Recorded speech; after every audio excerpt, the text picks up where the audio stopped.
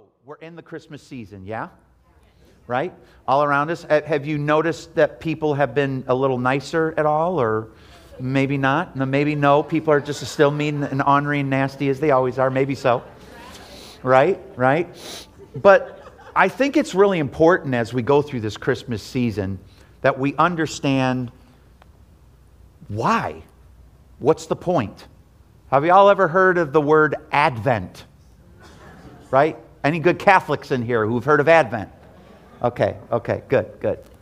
You were a good Catholic once, Emmett? You were a good Catholic? You were a good Catholic. Okay. Advent actually means this. It's the arrival of a notable person, thing, or event. Coming, waiting, expecting. I love the way there's a certain named monk, not that you're not going to know him. He said the practice of Advent is participating in the ancient expectancy of the Messiah and passionately expecting him again. This time of Advent, this Christmas season that we're in, is a holy reboot for all of us if we take the opportunity to reboot. It's a holy reboot. The Christian calendar year, in case you didn't know, it starts each year on December 1st. It's interesting that God starts out his year with the most important and great news possible to set up the year. In our calendar, it's at the end of the year we have Christmas and we remember Christ. In the Christian calendar, it's remember Christ first in January moving forward, kind of for our thinking, but it's December moving forward. The idea here is a holy reboot for the believer by actively looking for and expecting Jesus and hope, love, and peace. Hope, love, joy, and peace. How many of you, seriously, I want you to really think about this. How many of you have really taken the time, even just a minute or two, to really think about and meditate on the hope that you have in Jesus, the love of God for you, the joy that he gives us because of who he is, and I'm missing one. And the peace. Oh, the peace of God. If there's nothing else greater in my life that I receive from Jesus that I enjoy every day, it's his peace. Being able to lay down those burdens and being able to just pick up his peace. Laying down the burdens and the cares and the worries and the fears and the this and the that, and be able to take up his peace. How many of you enjoy the peace of God in your life? I'll tell you, if he was to immediately extract it from your life and you'd feel like any other not born again, dead-spirited, worldly person, it would freak you out. Because there is a level of peace that all of us walk in, some more than others, some very little. You know, they like to live in chaos and drama. I don't want to do that. And sometimes when things come to steal my attention, has anything ever come to steal your attention during your week? To try to get you off from loving Jesus and get you off from loving people and just steal your joy? Anybody ever experienced that? Oh yeah, you too, huh? Some people ask me, how you doing? I said, I'm great despite my circumstances. I'm great despite the challenges that I'm facing right now. I'm great. But just like in the, it's like a holy reboot, like communion. Every week is a holy reboot. I can drink that cup and remember that I am completely holy before God because of what Jesus did. I can eat that bread and remember that if I have sickness in my body, he's my healer. That's a holy reboot. Advent, Christmas season, is a holy reboot for all of us. So let's not blow through the season, be worried about how we're going to pay for Christmas presents through the season, be worried about this or be worried about that, or be worried about what's going to happen in January at your job because, oh my God, things are changing. But let's not do that. Let's enjoy this season and just expect Jesus to come to us in hope, love, joy, and peace. Just a different mindset. Remember last week I shared with you the importance of gratitude. Being grateful, right? So, and I said to some of you, how many of you have felt like you just haven't had that connection with Jesus? You you just kind of feel like, every time I spend time with God and everything, it's just been, and people, I had several hands go up. And to be honest with you, the last couple of weeks, I felt like that myself. So I spent time this week, and again, I felt nothing. Zero. Nada. Felt nothing. But the Holy Spirit reminded me, and I said it again. I said, okay, I've got to remember, I have just put the incredible, powerful Word of God in my heart. And the Holy Spirit was showing me, it's now resident in you, ready to use, ready to access. You've just filled yourself with power. I started to remember and think about what's really going on. And you know what's amazing?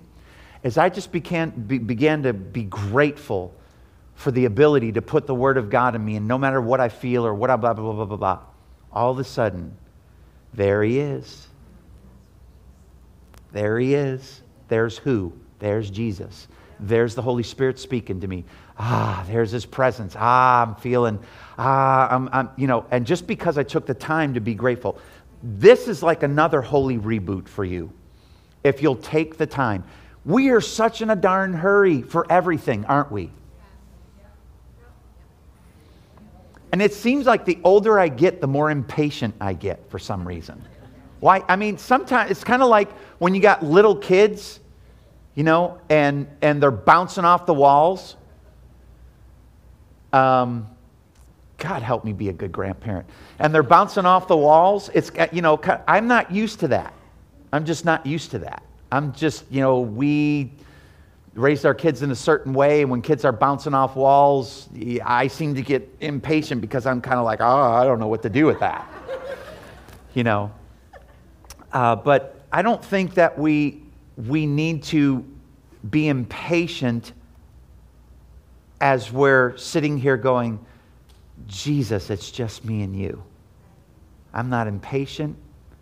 I'm not struggling. I'm not frustrated, even though you may be. You could say these things out loud. I'm going to voice this. I am not.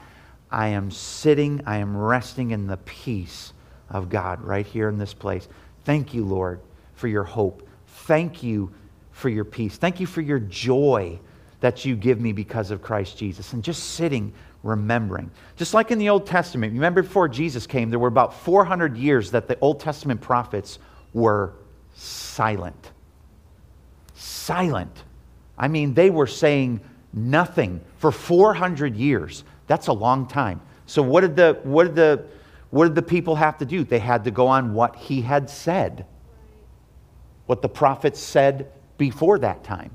And they held on to the expectancy of the Messiah through that. The same as you need to hold on to your hopes, your dreams, because some of you have unfulfilled prayers that feel like a gargantuous hole right through the middle of your soul. But I'm here to tell you that it's going to happen. If your faith is in Jesus and your trust is in His Word and what He said and He promised you, He will perform it.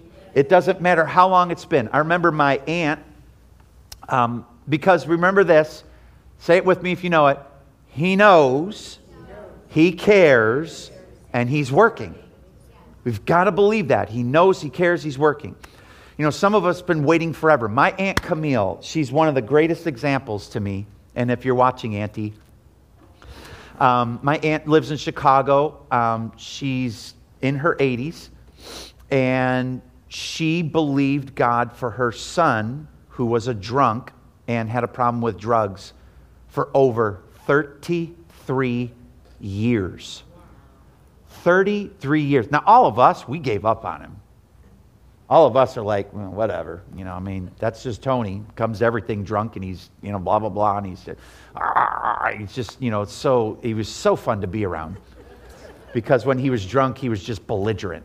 And he would just rip people apart and we just avoided him. Auntie just kept believing. And one day, bam, Tony got completely, totally set free from alcohol and drugs and has been ever since. 33 years. That's a long time. I said, Aunt, how did you not feel like quitting? She said, I felt like quitting every day. She said, but I knew if I held on to the promise that God said He wouldn't let me down. She said, I held on to that promise. You and your whole household shall be saved. 33 years, y'all. So my question to you is, what does that hole in your unanswered prayers look like? What does that look like? Does that look like rejection to you, like God has rejected you and He's not answering your prayer? Does it look like hopelessness? Well, that'll never be answered. God's saying to you today, renew your hope. Renew your hope. If you've fallen down 62 times, renew your hope that it can be different today. It can be different today. What does that request look like? I want you to think about it a minute. What does that request look like answered? Have you taken the time to dream about what that prayer looks like answered? Have you taken time to do that? To just dream, just take the time to, whether it's you're believing for a house and you've never had a house before, or you're believing for your child to come back to Jesus and you've never had that. Are you picturing it, what it looks like? Because when you start to picture and you start to dream what that prayer looks like answered, hope starts to spring up in your heart.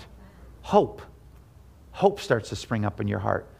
Try to see yourself completely walking in the answer of that prayer. What do you look like if that prayer gets answered? Start to see yourself. What do you look like? What's your demeanor look like? What does your life look like? I've got a bunch of unanswered prayers right now in my hand. But I keep holding them out to God. My wife would just say to me, well, how do you know? I can't explain it. I just know that I know that I know. She said, well, I just got to go on your I know that I know because I don't know. And I can't explain it. It's this resolve on the inside, and I just know that I know. I never worry about it. Matter of fact, I hardly ever think about it because one day it's just going to be like, bam, there it is. So why should I stress and strain in the meantime?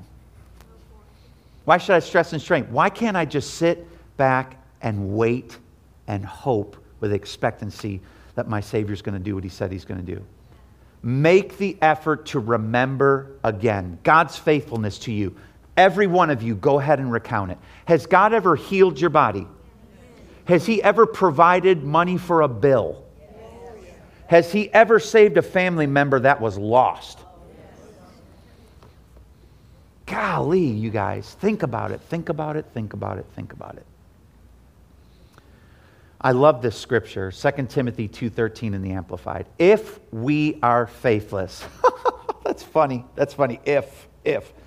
When we are faithless, do not believe and are untrue to Him. Because let me tell you, as faithful as we want to be, there's still moments of faithlessness. Can I get a yes from somebody? I mean, seriously, we have faithless moments. He remains true, faithful to His word and His righteous character. Listen to these next 5 words. For He cannot deny Himself. Your Father sees you and Him so intertwined, so balled up, so interconnected,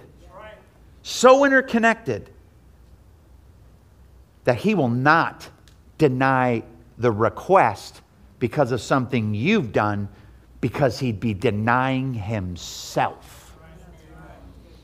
Think about that. He can't deny you because He'd be denying Himself. Because the two of you are like this. You ever get one of those, we used to do this all the time. You don't put away electrical cords the way they're supposed to be put away, and now you're fishing out a spaghetti mess. That spaghetti mess that you look at and you go, forget it, I'll just go buy another 6 electrical cords. because it's aggravating, or maybe some of you are so like, well, I'm not going to spend the money. I'm going to take the time to do it, not worth my time. But that spaghetti mess, that's like you and Jesus. Can't tell who's who, and they're just completely intermingled. Do you see yourself like that? Do you see yourself so intertwined with Jesus? Well, no, all I see is all the dumb stuff I do and the bad stuff I do. Why don't you I just said something out loud to my wife this afternoon that I've never said out loud ever in my life. And you know why I did it? Because I was going to expose it. And I said, you know what? I always feel this way about myself. She goes, really? Well, you're not. I go, yeah, but I do. So I'm saying it out loud. And you know when I did that and I said it out loud in front of we just don't talk enough. I said it out loud in front of my wife. It was like all of a sudden it lost its power. Ooh.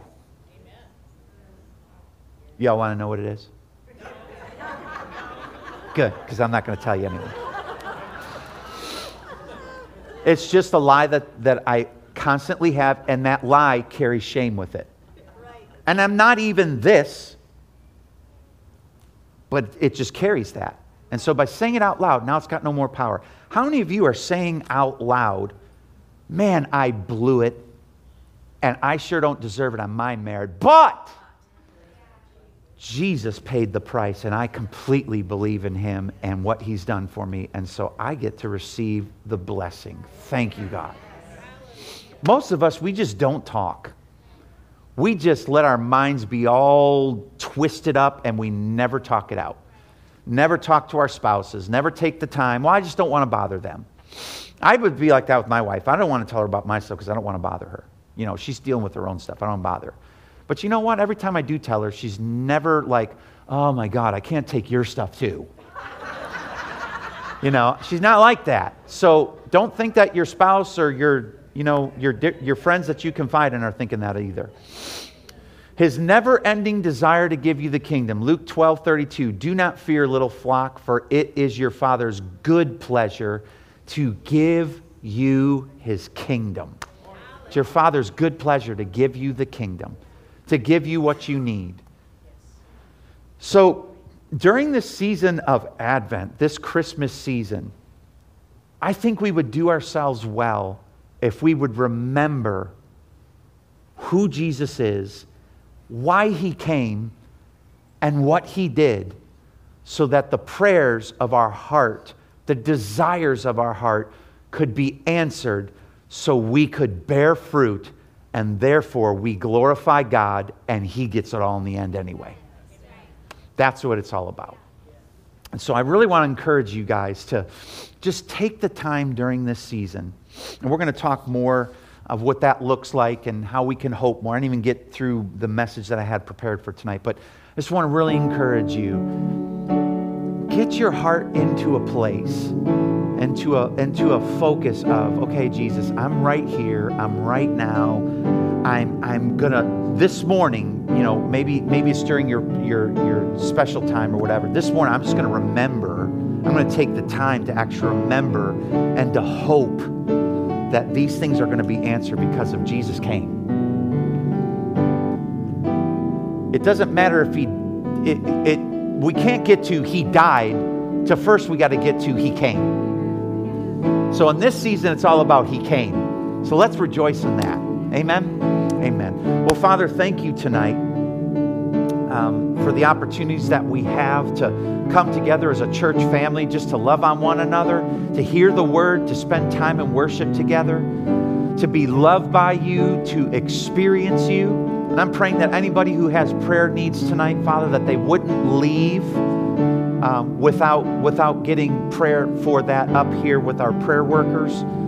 Father, I thank you that as we embark upon our week, as we look to finish out the year in a good way, that we will just meditate on your goodness, meditate on the fact that you came willingly and gave yourself so that we could walk in newness of life. Now, Father, I just pray if there's anybody here tonight in the name of Jesus who has never prayed the prayer of salvation and declared that Jesus be the Lord of my life, I pray that as we pray this prayer together tonight as a church family, that they would just say this with all their heart and mean it. If you want to receive Jesus tonight, say this prayer with me as the whole congregation says this together.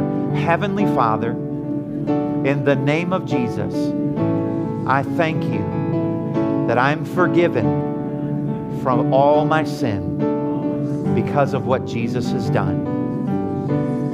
I thank you that you love me and you gave yourself for me.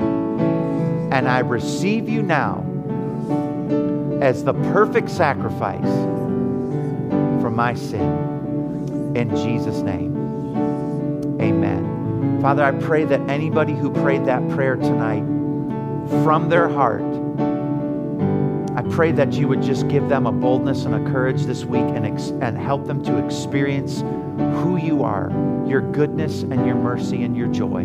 We thank you for it now, Father, in Jesus' name. And everybody said, amen. Amen. Listen, if you are a brand new person with us here tonight, this is the very first time you're visiting us, we want to know who you are. So if that's you tonight, would you do me a favor? Would you see Jen Walter right back there? She's got some cards she wants to give you. Plus, we want to send you out with gifts, you know?